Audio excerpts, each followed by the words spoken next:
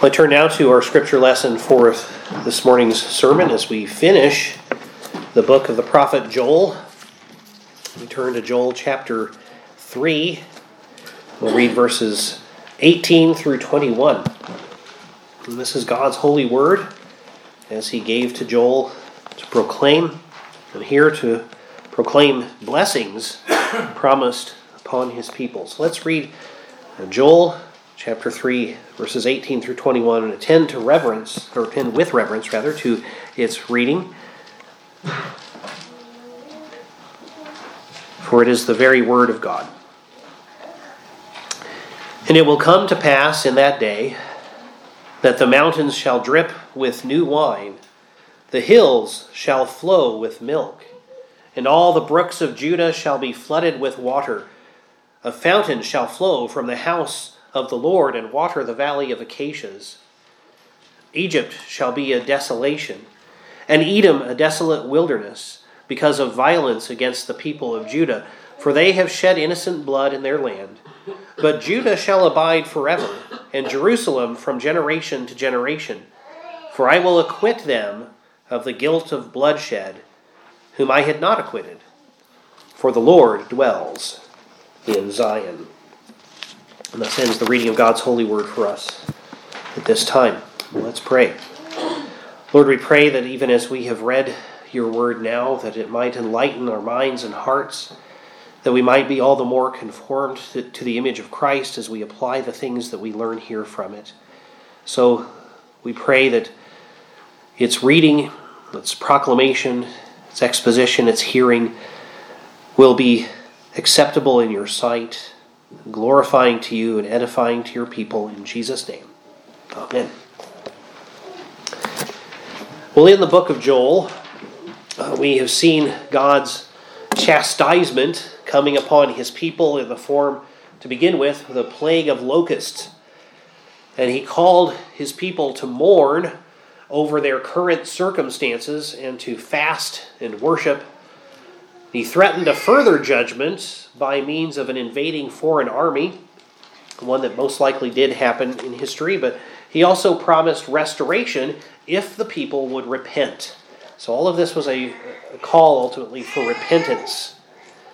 And then came the pivotal passage of the book in Joel 2:28 through 32, wherein the Lord promised to pour out his Spirit on the descendants of the people of Judah and also on all flesh, he said. So people of all manner of national backgrounds, which of course we see that beginning to be fulfilled in the book of Acts.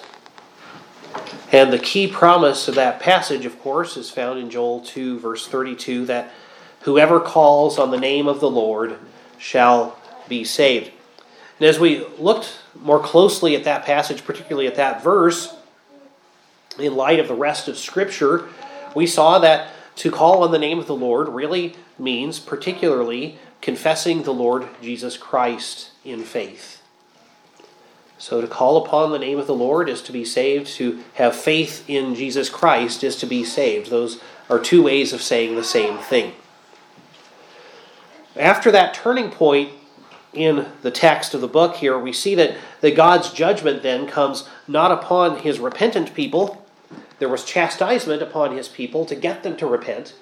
But when his people repent, ultimate judgment does not come upon them, but upon the nations who have persecuted them. And so then lastly today we read of blessings on God's people, promised here at the end of the book of Joel. Blessings on all who call upon the Lord Jesus Christ in faith. Everyone who calls upon the name of the Lord, everyone who has faith in Jesus Christ, can expect these blessings. The last time, even in the midst of declarations of judgment on the wicked, we saw that there would be a restoration and a preservation of God's people. So that's clearly a blessing we've already noted. And both the judgment and the restoration would be for God's glory. Excuse me. Today's passage begins by telling us about something that will come to pass at the same time as what we just read about last week. using the words in that day. So that gives us a sense. It's the same time frame we're talking about here. We see blessings for God's people in that day. Blessings for those who, as we saw in chapter 2, verse 32, call on the name of the Lord. There may be different ways to break these down, but I see particularly 6 blessings mentioned here. Number 1, superabundant prosperity. Not necessarily material prosperity in the here and now. This is for the world to come, mainly. But we see superabundant prosperity is promised for God's people. Secondly, we'll see restored paradise. Third, vindication over persecutors. Fourth, permanent establishment. Number 5, justification. And 6, dwelling with the Lord. So as I mentioned, the passage begins with these words, and it will come to pass in that day. So there's a time frame reference for us. At the same general time that God's judgment is poured out on the nations that we read about last time, as the nations of the earth receive judgment for God's glory and for the preservation of his people, it will be that these blessings will also be poured out on the covenant household. This is the destiny of everyone who is saved because she or he called on the name of the Lord. If you have faith in Jesus Christ, these are blessings promised to you. Number 1, superabundant prosperity. In verse 18, and it will come to pass in that day that the mountains shall drip with new wine, the hills shall flow with milk. Now, this is probably not literal in a simplistic sense. You're not going to get your milk by taking a bucket out back and sticking it in a stream flowing down from the hills. Even in the world to come, I don't think that we'll have conditions quite like that, but this is a way of talking about great prosperity. This is symbolic, poetic language that reflects the kind of promises the Lord made to Israel in Moses' day, that they were going to receive a land flowing with milk and honey. For example, Leviticus 20, verse 24, but I have said, you shall inherit their land, and I will give it to you to possess a land flowing with milk and honey. Well, the Israelites didn't show up in the land of Canaan and find that the streams were flowing with milk and honey, literally, but the expression was a way of talking about great prosperity. A land that is abundant in its resources. I don't think even the most radically simplistic interpreters of Scripture think that the ancient land of Canaan literally had milk and honey flowing in its streams. Rather, that's a picture of a prosperous and plentiful land. A place that is full of superabundant prosperity for God's people. Likewise, we do not look forward either to a millennial golden age nor to that new world to come and think that the mountains will literally drip with wine and the hills flow with milk, but we understand that this is a way of saying God will provide for every need in superabundance. It's a picture of superabundant prosperity, and especially spiritual prosperity. Not just material prosperity, though we'll have everything that we need, of course, in the world to come. There's a time and a place where not only are basic needs met, but every good and godly pleasure is abundantly available. We see in Revelation 21, verses 1 through 7, John says, now I saw a new heaven and a new earth, for the first heaven and the first earth had passed away. Also there was no more sea. Then I, John, saw the holy city, New Jerusalem, coming down out of heaven from God, prepared as a bride adorned for her husband. And I heard a loud voice from heaven saying, behold, the tabernacle of God is with men, and he will dwell with them, and they shall be his people. God himself will be with them and be their God. And God will wipe away every tear from their eyes. There shall be no more death, nor sorrow, nor crying. There shall be no more pain, for the former things have passed away. Then he who sat on the throne said, behold, I make all things new. And he said to me, write, for these words are true and faithful. And he said to me, it is done. I am the Alpha and the Omega, the beginning and the end. I will give of the fountain of the water of life freely to him who thirsts. He who overcomes shall inherit all things, and I will be his God, and he shall be my son. Notice, not that you inherit some things, but all things.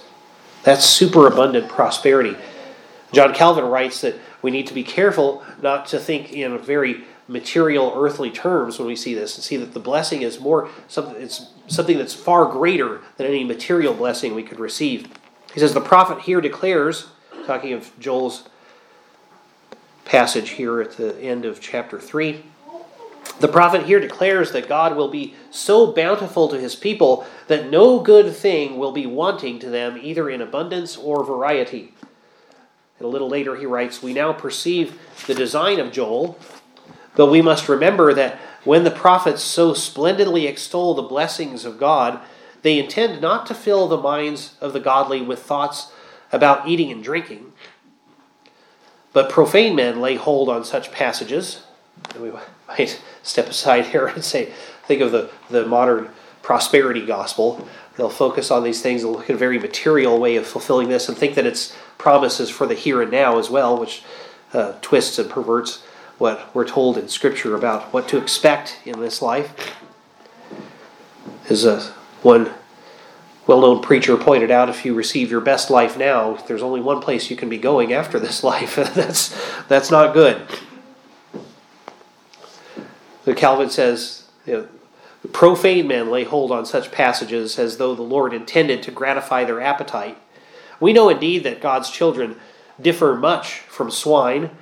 Hence God fills not the faithful with earthly things, for this would not be useful for their salvation. At the same time, he thus enlarges on his blessings, that we may know that no happiness shall in any way be wanting to us, when God shall be propitious to us. We hence see that our prophet, he's talking about Joel there, so speaks of God's earthly blessings, that he fills not the minds of the godly with these things, but desires to raise them above, as though he said that the Israelites would in every way be happy after having in the first place been reconciled to God. If you're reconciled to God, you will ultimately in every way be happy. I think of the first question and answer in the shorter catechism. What is the chief end of man? The chief end of man is to glorify God and to enjoy him forever. There's an enjoyment, there's a rejoicing there. This is something that is a real blessing that these pictures of prosperity give us an image of. God promises superabundant prosperity, and not just merely material prosperity. Though again, in the world to come, you will want for nothing.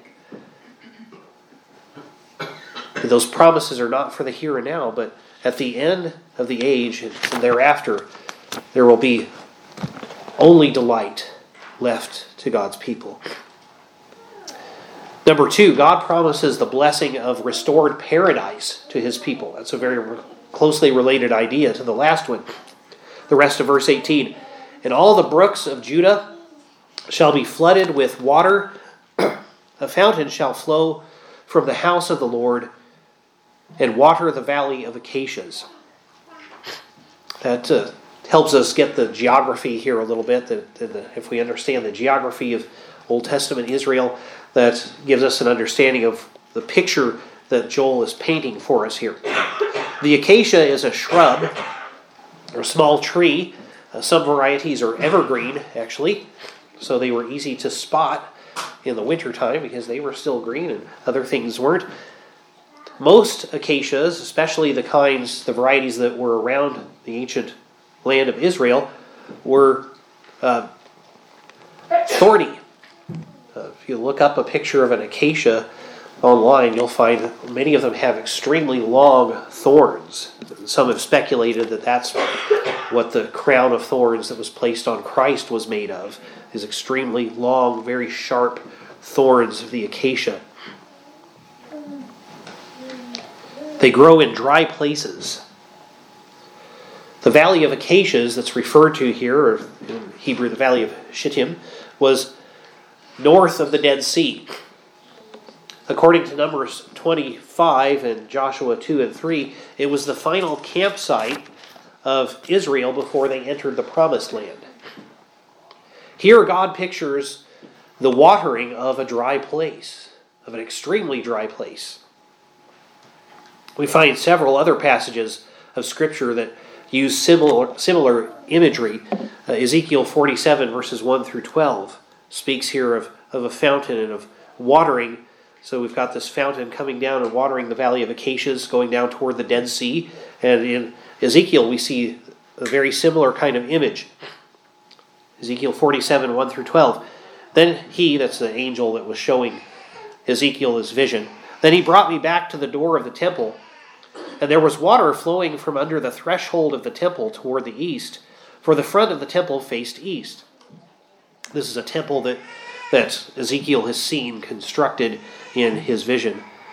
The water was flowing from under the right side of the temple, south of the altar. He brought me out by way of the north gate and led me around on the outside to the outer gateway that faces east, and there was water running out on the right side. And when the man went out to the east with the line in his hand, he measured 1,000 cubits, and he brought me through the waters. The water came up to my ankles. Again he measured 1,000 and brought me through the waters. The water came up to my knees. Again he measured 1,000 and brought me through the water.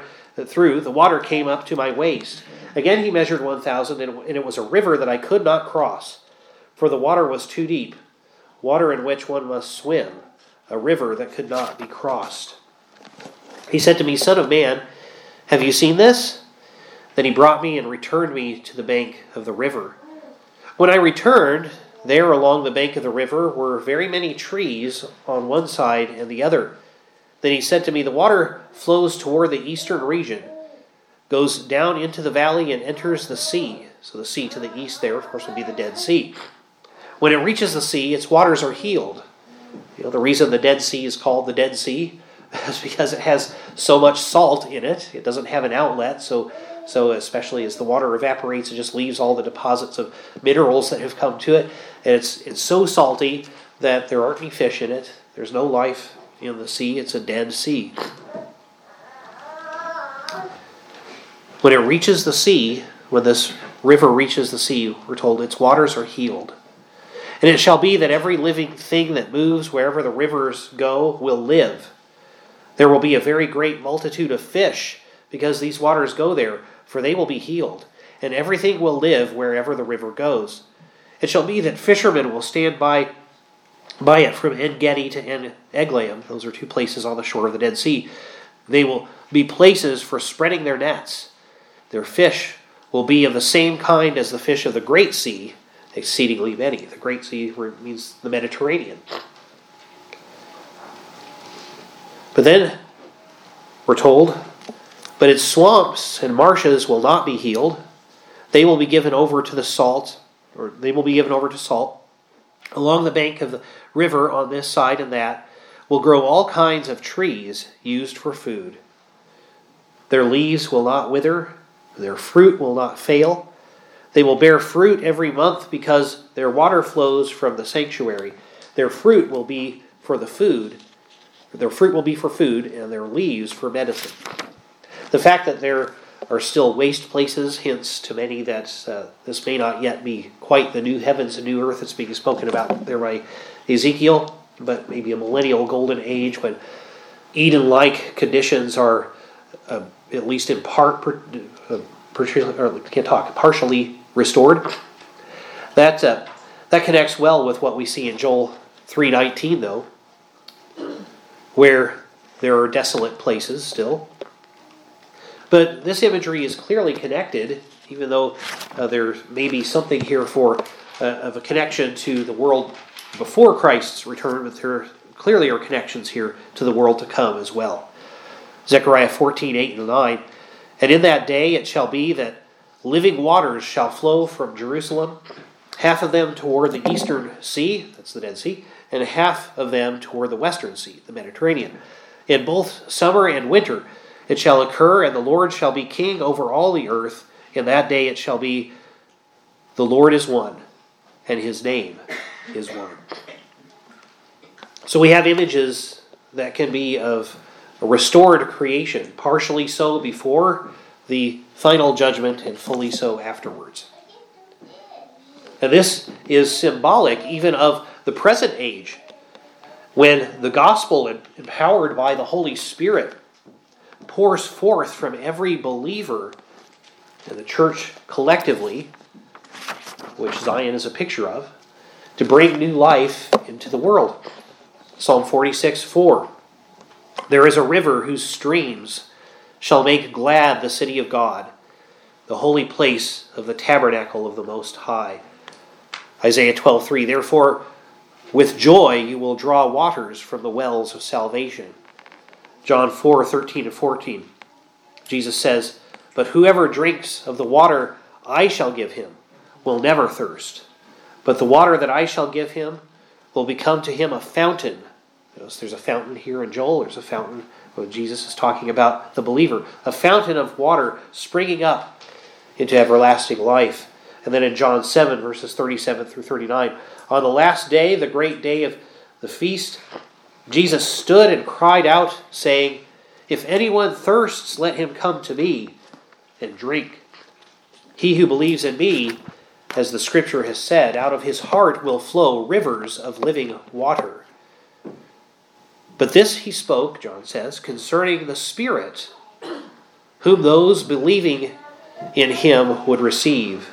For the Holy Spirit was not yet given because Jesus was not yet glorified. So this can also be an image of the Holy Spirit indwelling the believer, and the gospel going forth from the church, bringing new life.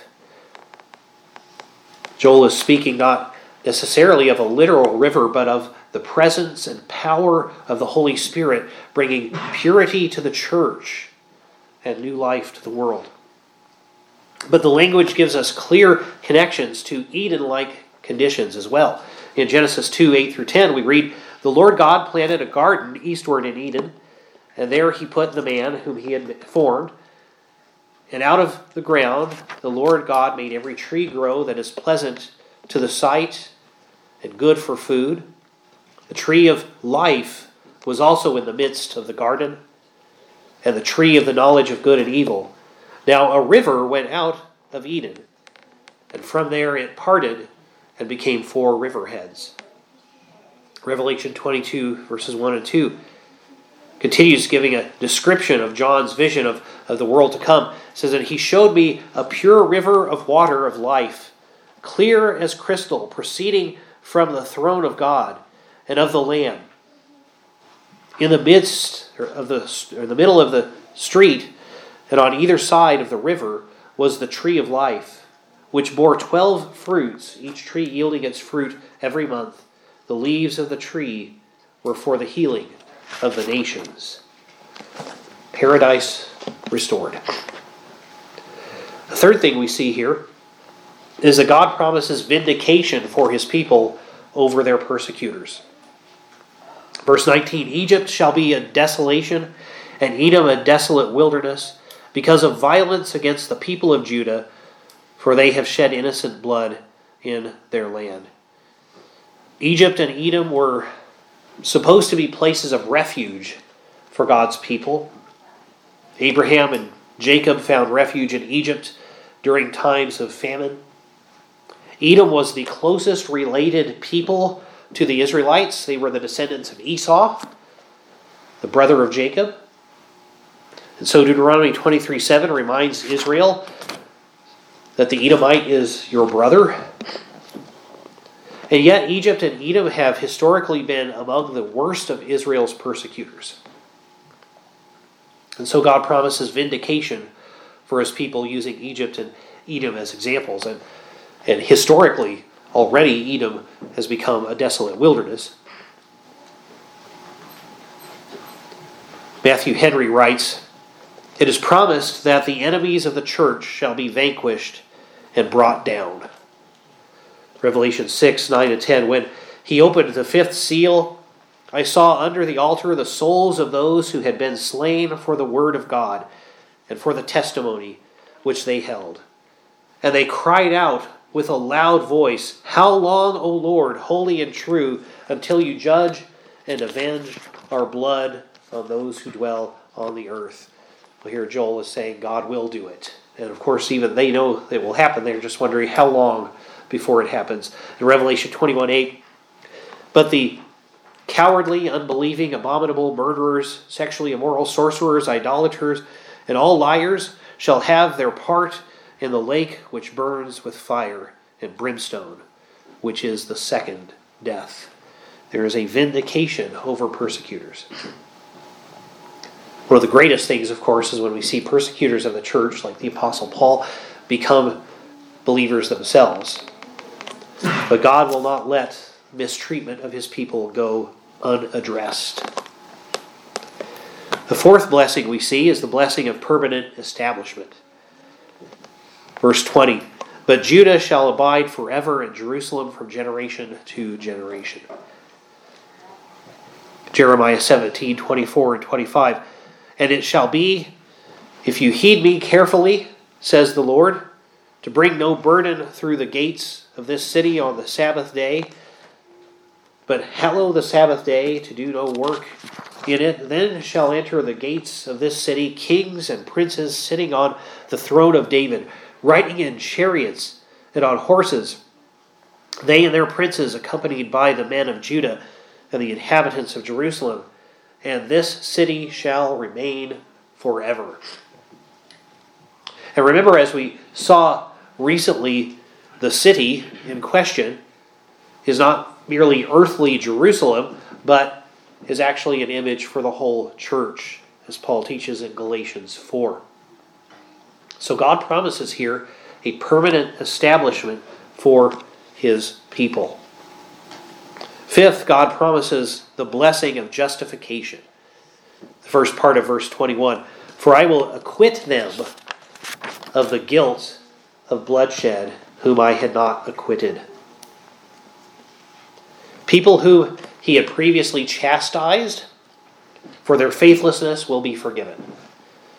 Acquitted. Their sins done away with. Why? Well, because they called on the name of the Lord. They called in faith on the Lord Jesus Christ. For whoever does so shall be saved. Justification, being counted righteous and acquitted of all wrongdoing, is promised here for God's people. And so then, finally, number 6, God promises the blessing of his people's dwelling with him forever. The latter part of verse 21, for the Lord dwells in Zion. That is to say, the Lord dwells in the midst of his people. Psalm 23:6, surely goodness and mercy shall follow me all the days of my life, and I will dwell in the house of the Lord forever. Revelation 21:3, and I heard a loud voice from heaven saying, behold, the tabernacle of God is with men, and he will dwell with them, and they shall be his people. God himself will be with them and be their God. These are the blessings that God promises. They're just some of the blessings. These are blessings, though, that God promises for his people. Superabundant prosperity, spiritual blessing beyond all measure, especially in the world to come. Restored paradise, vindication over persecutors, permanent establishment, justification, your sins totally wiped away and forgiven, and dwelling forever with the Lord himself. If you call on the name of the Lord, if your faith is in Jesus Christ, these promises belong to you. If you don't have faith in Jesus Christ, none of these promises belong to you. The only promise you have is to be in the last category of people we saw last time, to be punished by the Lord for your sins. To join in those who go to destruction, as we just read a few minutes ago, to the lake of fire. So believe on the Lord Jesus Christ. And if you do believe on the Lord Jesus Christ, trust these promises, for they are for you. Well, let's pray. Lord, grant us faith to call upon you truly, that we may know these blessings belong to us. For you have promised them to all who call upon your name. That is, to all who call upon the name of Jesus Christ in faith. Therefore, build up our faith in him that we might be assured of salvation and of these blessings coming upon us. For we pray in Jesus' name. Amen.